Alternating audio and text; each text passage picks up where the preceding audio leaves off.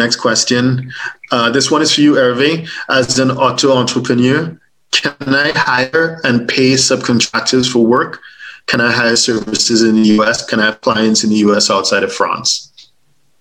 As I said, as an auto-entrepreneur, you will use a simplified way of taxation. You will declare only your net income.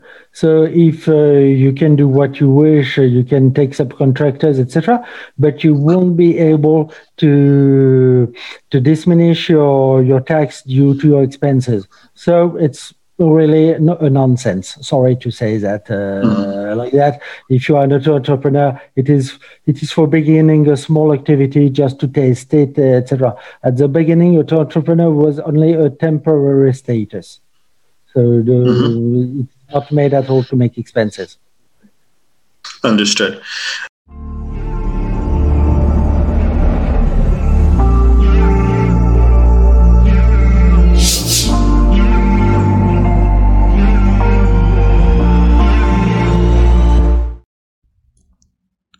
Please subscribe, like, share, and comment below. Our books and upcoming event are available at htj.tax. Email us at help@htj.tax to engage us, to advise on international tax or business matters.